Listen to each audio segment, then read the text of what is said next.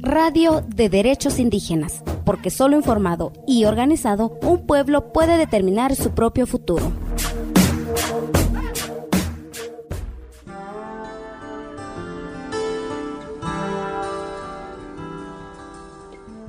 Durante la transición hacia una economía verde, es decir, hacia una economía que permite el bienestar humano y la equidad social y que reduzca significativamente los riesgos ambientales y la escasez ecológica, es fundamental involucrar, escuchar y respetar las demandas de los pueblos indígenas.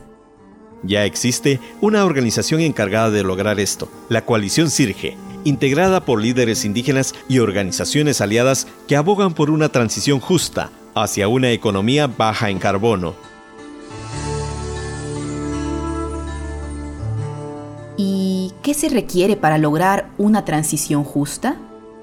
En primer lugar, que los gobiernos y las empresas involucradas en la economía verde observen e implementen los derechos consagrados en la Declaración de las Naciones Unidas sobre los derechos de los pueblos indígenas, incluido el derecho al consentimiento libre, previo e informado, pues nuestros territorios albergan concentraciones significativas de minerales esenciales para la transición energética. ¿Cuáles son estos minerales?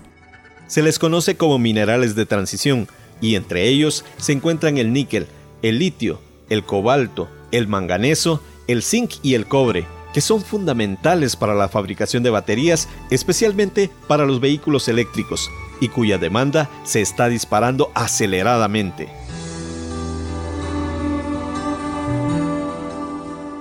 Si hay grandes reservas de estos minerales en nuestros territorios y se pretende comenzar a extraerlos, o en algunos casos ya se están extrayendo, ¿no te parece justo que como pueblos indígenas y dueños de tierras ricas en minerales se nos tome en cuenta en el caminar hacia una economía verde y se respeten nuestros derechos? Te invitamos a conocer más sobre la transición justa, los minerales de transición y la Coalición CIRGE. Visita www.cirgecoalition.org.